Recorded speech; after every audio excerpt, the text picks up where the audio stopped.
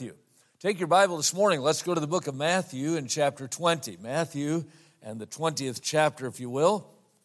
Look at an event in the life of our Lord. Matthew chapter 20.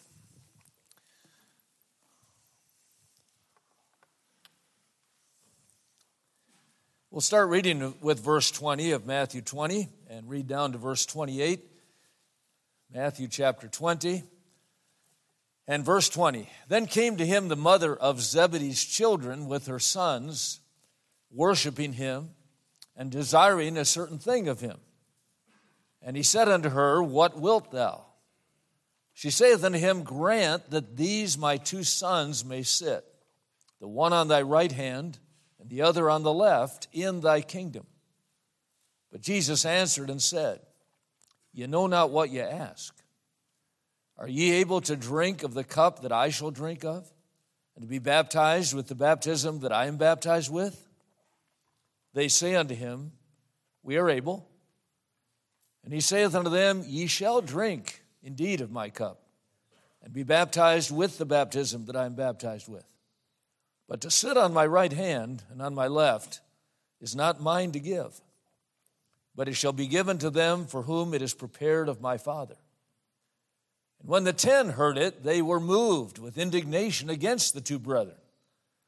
But Jesus called them unto him and said, ye know that the princes of the Gentiles exercise dominion over them, and they that are great exercise authority upon them.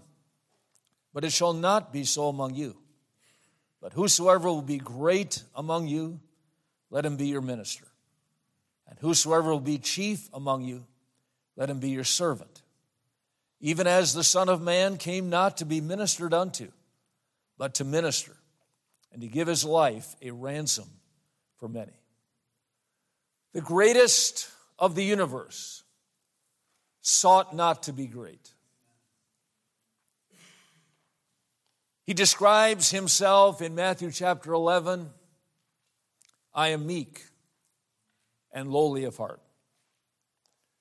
Paul, I believe, gave the greatest compliment that could have been given to the Lord Jesus in Romans chapter 15 and verse 3, where he said, for even Christ pleased not himself. It is our tendency as human beings to desire attention. I remember preaching at a teen camp years ago, and we were sitting in the cafeteria for lunch one day, and they had a little platform there where they gave announcements, a microphone, and they would have prayer and so on and a song before we ate. And so we sat down after all of that and began to eat. And suddenly a girl ran up to that microphone. She grabbed it and she said, attention, attention. And boy, we all, stopped in the middle of a bite of food and looked at that platform and that girl who frantically was holding that microphone, wondering what in the world. And she waited until everyone looked and she said, thank you. I just love attention. It's our human tendency to want attention, to be honored, to be set above others. But do we truly desire to be like Jesus? If so, there's no room for us. If we desire to be like him, there's no room for us. Earthly pleasures vainly call me. I would be like Jesus. Nothing worldly shall enthrall me. I would be like Jesus. He hath broken every fetter. I would be like Jesus, that my soul may serve him better. I would be like Jesus. All the way from earth to glory, I would be like Jesus. Telling o'er and o'er the story, I would be like Jesus. That in heaven he may meet me. I would be like Jesus. And his words, well done, would greet me. I would be like Jesus. Be like Jesus, this my song, in the home and in the throng. Be like Jesus all day long. I would be like Jesus. These disciples of Jesus were driven men. This was illustrated by the fact that they were willing to go to a martyr's death serving their Lord. They were blessed men. God used them in marvelous ways. You read the Gospels, you read the book of Acts, and you marvel at how God took these human instruments of clay and empowered them to do such great work. In a human sense, these disciples were certainly worthy of some recognition. And things come to a head here in Matthew chapter 20 as the mother of James and John asks for some eternal recognition of her sons. But notice three rearrangements of their thinking that were needed. And perhaps we need a little rearranging of our thinking this morning when it comes to self. First of all, we see a secular expectation. In verse 25, Jesus called them unto him and said, "You know that the princes of the Gentiles exercise dominion over them, and they that are great exercise authority upon them." Of course, lost people want power. People that do not know the Lord want authority. They want honor. They want worship. By the way, man has not lost his ability to worship. Man has not lost his ability to give worth. We've not dismissed the concept of God or authority. The question is not, is there a throne? The question is, who gets to sit on it? Everybody has a God. Everybody has a throne. Everybody has someone sitting on that throne of their life. But sadly, in the world's eye, in the world's concept of thinking, as the world goes about life, it is themselves that they put on that throne of worship. We worship the creature rather than the Creator. It is us that wants the glory. We want to do what is right in our own eyes. We want to guide our own life. We want to be God of our life. As 2 Peter chapter 3 informs us, knowing this, that there shall come in the last days scoffers walking after their own lusts. You see, man knows there's a God. Man knows that the Bible is true. There is no such thing as an atheist. I meet people, by the way, 29% of Americans claim to be atheists today. And you meet them, they'll say, "Oh, I'm an atheist." I always say, well, God doesn't believe you. And that's fair. They don't believe in Him. He doesn't believe in them.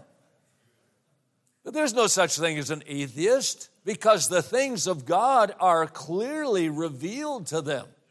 Even by His eternal Godhead, God has revealed Himself to man. That was the true light that lighteth every man that cometh into the world. And man knows that the Bible is true because God's written it on their hearts. Their conscience also bearing them witness. So there's no such thing as an atheist, but you see, the reason we want to eliminate God, the reason we want to eliminate authority is because we want to be that authority. We want to walk after our own lusts. As Romans chapter 1 introduces that reprobate condition of a society, it says, because that when they knew God, they glorified Him not as God. See, we know there's a God. We know there's a supreme being. We know that there's someone who created us. We understand all of that in our hearts. But the fact is, we want to be God of our own life. And so we see today in the secular world an expectation of honor. We see an expectation of glory going to man. We see the expectation of man being set on a pedestal. Government decisions are made today to serve government. Judicial decisions today protect the power of authority rather than the God-given rights of the human being. Secular leaders today are drunk on power. Their decisions destroy the very system that gives them the power. And God said it was going to happen. He said, "This know also in the latter days, perilous times shall come. For men shall be lovers of their own selves, You see, when God points to the last days, He doesn't point to same-sex marriage. He doesn't point to crime on the street. He doesn't point to government corruption or financial collapse. He says, I'll tell you what will be the sign of the last day. People will be worshiping the creature rather than the creator. And we're there. We want to sit on the throne. That word perilous there in 2 Timothy 3:1, it means unraveled. This know also in the last days, perilous times shall come. Well, I think we're there. Sure seems like it's unraveling to me. I mean, there's nothing that seems to be holding together today in our culture. Our government is unraveled. The economy is unraveled. Morals have unraveled. Ethics have unraveled. Religion is unraveling. The home is unraveling. Decency is unraveling. Everywhere you look, it's unraveled. Why? Because of a secular expectation that it's only me that really matters. But notice now how Jesus rearranges their thinking from this secular expectation, and He gives them a very stern exhortation. In verse 26, but it shall not be so among you. It shall not be so among you. Gentlemen, if we know the Lord, self-glory, pride, egoism, human worship is an abomination unto the Lord. These 6 things doth the Lord hate, yea, 7 are an abomination unto Him, a proud look. Proverbs 16:5, everyone that is proud in heart is an abomination unto the Lord. Pride goeth before destruction, a haughty spirit before a fall. Boy, you know, when you're looking for illustrations of truth, you don't have to look much farther than the Bible. I mean, some of the Bible illustrations are amazing. God says, pride goeth before destruction, a haughty spirit before a fall. Well, let's see, how would I illustrate that? Well, back in the book of Daniel, O thou king, the Most High God gave Nebuchadnezzar thy father a kingdom and a majesty and glory and honor. Whom he would he slew, whom he would he made alive, whom he would he set up, whom he would he put down. But when his heart was lifted up and his mind hardened in pride, he was disposed of his kingly throne. They took his glory from him. He was driven from the sons of men. He was fed with the grass like the oxen. His body was wet with the dew of heaven till he knew that the Most High God ruled in the kingdom of men and appointeth over it whomsoever he will. There's another illustration of a king over in the New Testament in Acts chapter 12. On a set day, Herod, arrayed in royal apparel, sat upon a throne and made an oration. He gave a speech, and the people gave a shout. It's the voice of a God and not a man. And immediately the angel of the Lord smote him because he gave not God the glory, and he was eaten of worms and gave up the ghost. Notice the order there. Most people die, and then the worms of corruption eat the flesh. Not this guy. The worms ate the flesh, and then he died. Why? He didn't give God the glory. Anything happen in your life or mine the last 24 hours that we didn't give God glory for? Boy, it's easy to serve God and kind of pat ourselves on the back, say, hey, I'm doing pretty good. Hey, I was a blessing. Boy, look what I accomplished for God. Be careful. Be careful. Here's a stern exhortation. I am the Lord. That is my name. My glory do I not give to another, nor my praise to graven images. We shudder to think of those religions in darkness today that are stooping down to wooden idols or stone gods, but I'm afraid sometimes we have our own idol. And it lives underneath our clothes. We wonder where the power in our lives has gone. We wonder why we have no power in preaching. We wonder why we do not see God blessing as we think He ought to. Maybe we need to look no further than the throne. Who sits on that throne of our life? I love Psalm 138, verse 6. It says, though the Lord be high. Well, I guess He's about as high as you can go. He's the creator of the universe. Though the Lord be high, yet hath He respect unto the lowly.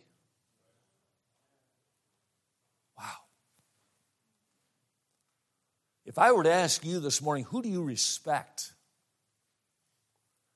Well, I suppose it would depend upon the context of our conversation, would it not?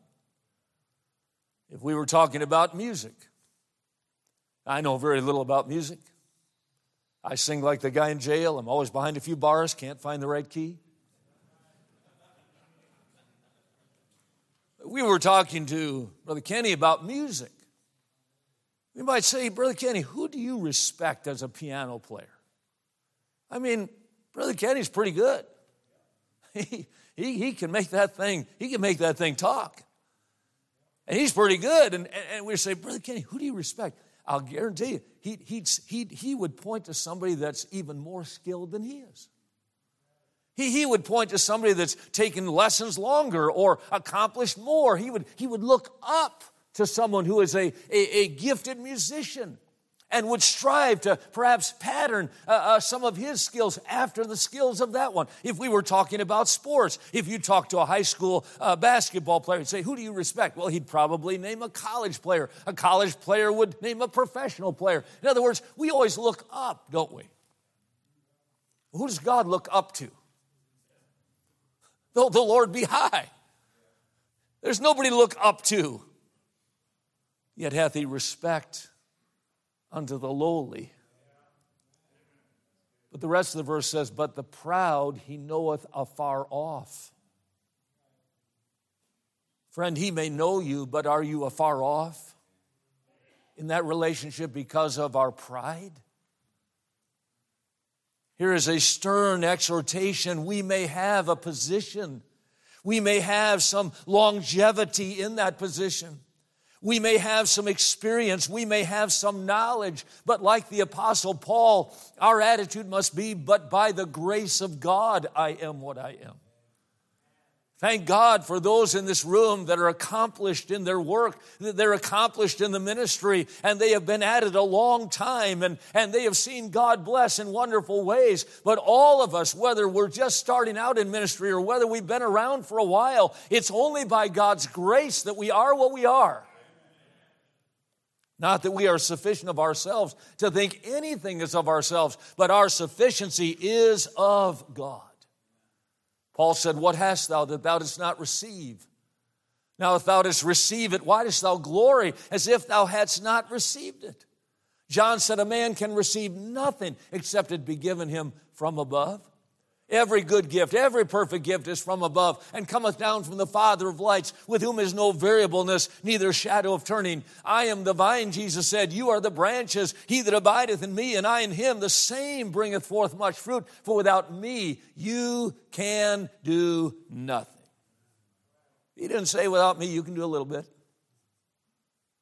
He didn't say without me you can do some things. No, he said without me you can do nothing. It shall not be so among you. You see, greatness is not the goal. Self-glory is not the goal. God is the goal. And so we see, finally, a servant exaltation. Jesus then begins to instruct in verse 26, it shall not be so among you, but whosoever will be great among you, let him be your minister. Whosoever be chief among you, let him be your servant. Even as the Son of Man came not to be ministered unto, but to minister and to give his life a ransom for many. This is a watershed moment in the teaching of Christ. You see, the disciples were thinking he was coming to set up an earthly kingdom.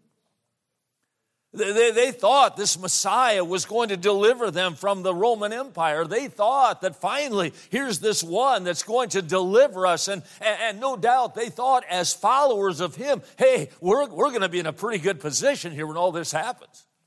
I mean, Jesus Christ is going to rule. He's the Messiah. We're convinced of it. And he's going to take over. And when he takes over this place, we're going to be right there. They thought that he was coming as the lion to rule. And one day he will. But here he comes as a lamb, a sacrificial lamb. Behold the Lamb of God, which taketh away the sins of the world. Jesus did not come the first time to rule.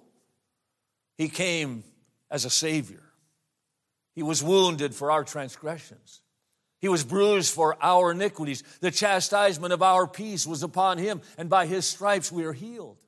All we like sheep have gone astray. We've turned every one to his own way, and the Lord hath laid on him the iniquity of us all. He was oppressed, he was afflicted, yet he opened not his mouth. He was led as a sheep to the slaughter, as a lamb before her shears is dumb. So he opened not his mouth. He was taken from prison and from judgment. And who shall declare his generation? For he shall be cut off from the land of the living. For the transgression of my people was he stricken, yet it pleased the Lord to bruise him, to make his soul an offering for sin.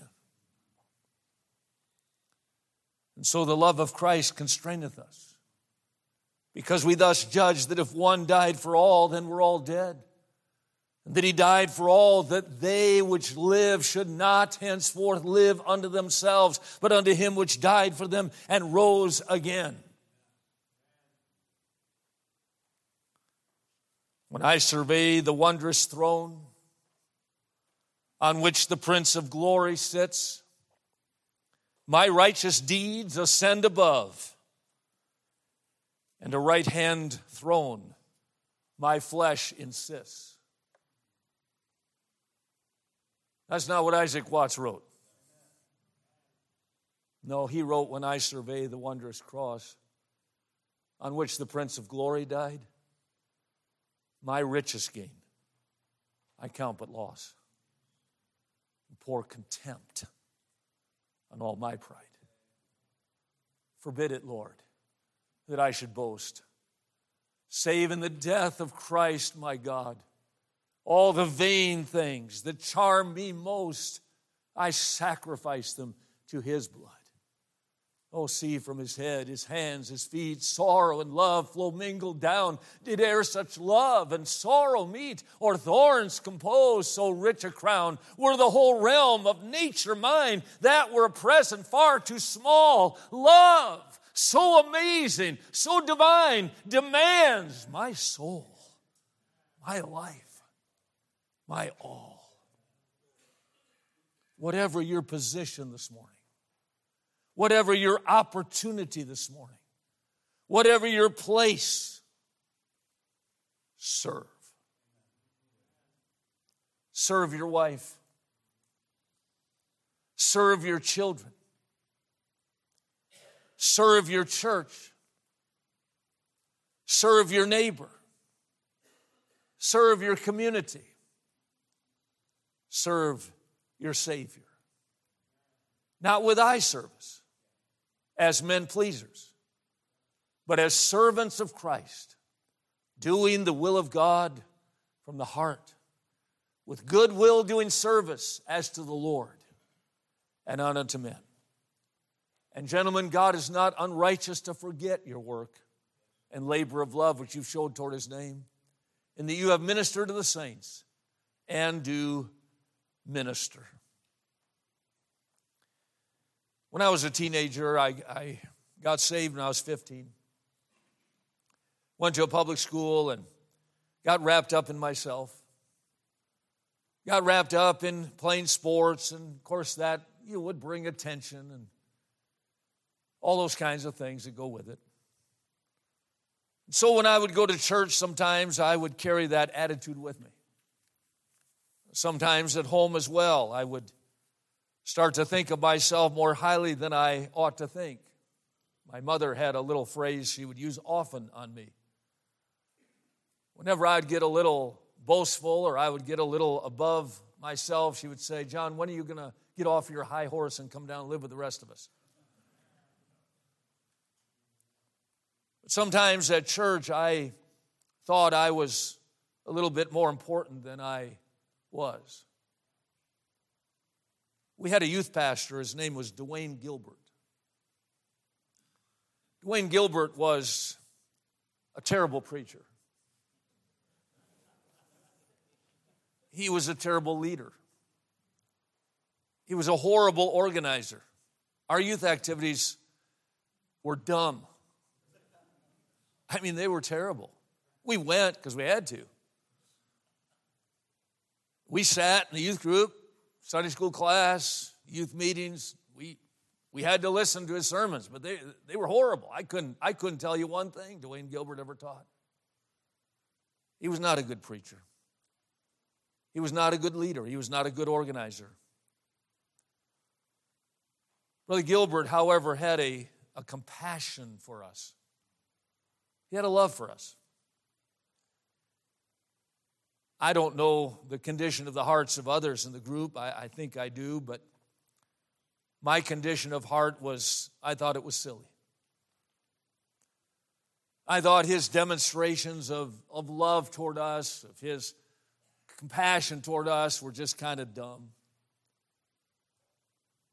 Brother Gilbert would hardly ever preach without crying. He would just have such a broken heart.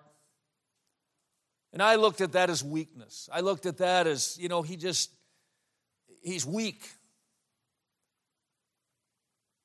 His favorite song in our youth chorus book was a song entitled Treasures. Maybe you've heard it. One by one he took them from me, all the things I valued most. Until I was empty-handed, every glittering toy was lost. And I walked earth's highway grieving in my rags and poverty, till I heard his voice inviting, lift your empty hands to me. Then I held my hands toward heaven, and he filled them with a store of his own transcendent riches, till I could contain no more. And at last I comprehended with my stupid mind and dull that God could not pour his riches into hands already full. That was his favorite song. We sang it almost every Sunday. We sang it at every youth activity. And he would weep as we sang it. And I thought, what is his problem? And I took that little chorus book that he had so diligently put together for us, and I took my pen, and there in that chorus book, all around that song, I drew tears, teardrops, put it all over the songbook.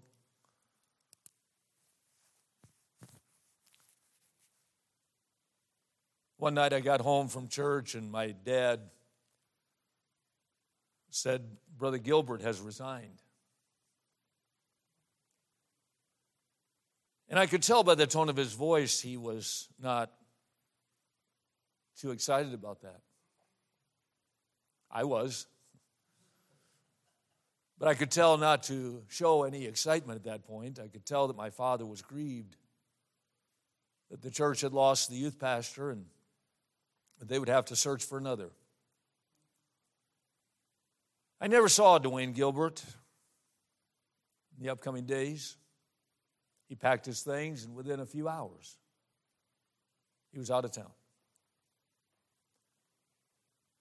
Quite frankly, I didn't think much about him. We got another youth pastor. He was a little better. I never thought much about Dwayne Gilbert. Until one day I was preaching a revival in St. Paul, Minnesota, the Faith Baptist Church.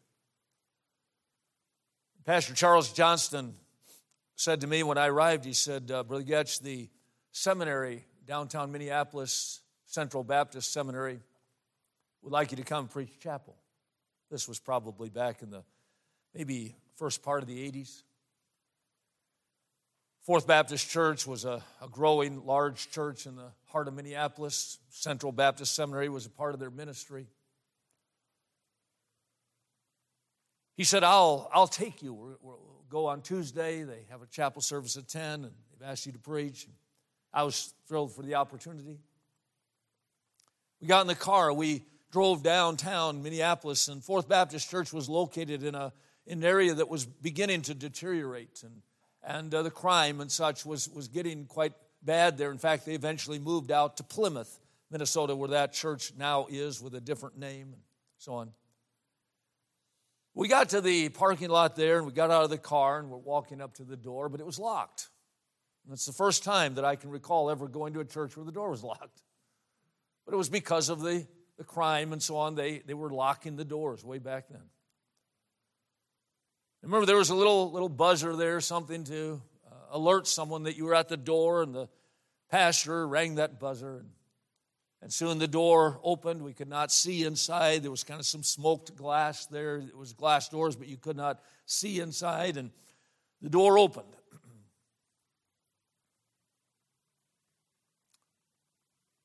The man opening the door was Dwayne Gilbert. He was dressed in blue, a maintenance kind of a jumpsuit, name tag, Dwayne. He was the janitor of the Fourth Baptist Church, Minneapolis. He pushed that door open. And when I saw him, and he set his eyes on me, those tears began to flow from his eyes. Before I could hardly think or move, his arms wrapped around me in a huge hug. He said, "John, I'm so glad to see you. I won't be able to be in the chapel service this morning, but they play it over the loudspeaker, and I'll be hearing it. And I'll be praying the whole time that God will use you."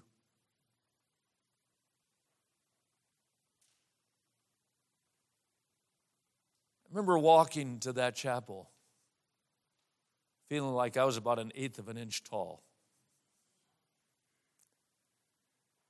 I thought I should not be preaching this chapel. Brother Gilbert should be preaching this chapel.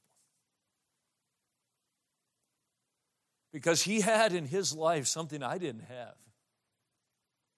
He understood this concept of servant. Even though at one time he had a position. And I don't know what God's will in his life was, whether he should have ever been a youth pastor. We could discuss that or think about that till eternity. But the point is that Brother Gilbert was willing to serve. And even when God placed him in a ministry of cleaning bathrooms and sweeping hallways, he was still serving the one he loved. Gentlemen, regardless of your position or your experience or your knowledge, the world is going to seek the honor. The world wants attention. We see the athletes, they make one simple play, and it's like, come on, come on. It shall not be so among you. Even Christ pleased not himself. The Son of Man came not to be ministered unto, but to minister, and to give his life a ransom for many. Let's go from this men's meeting as ministers of Christ, as servants of the Lord. And oh, how God can bless that and use that. Let's pray this morning. Father, we thank you for the example of our Lord Jesus Christ, who though he was rich, yet became poor, that we through his poverty might be rich. Thank you, Lord, that he was willing to lay down his life, become obedient unto death, made himself of no reputation, took upon him the form of a servant. Oh, Lord, may we, yes, we're dads.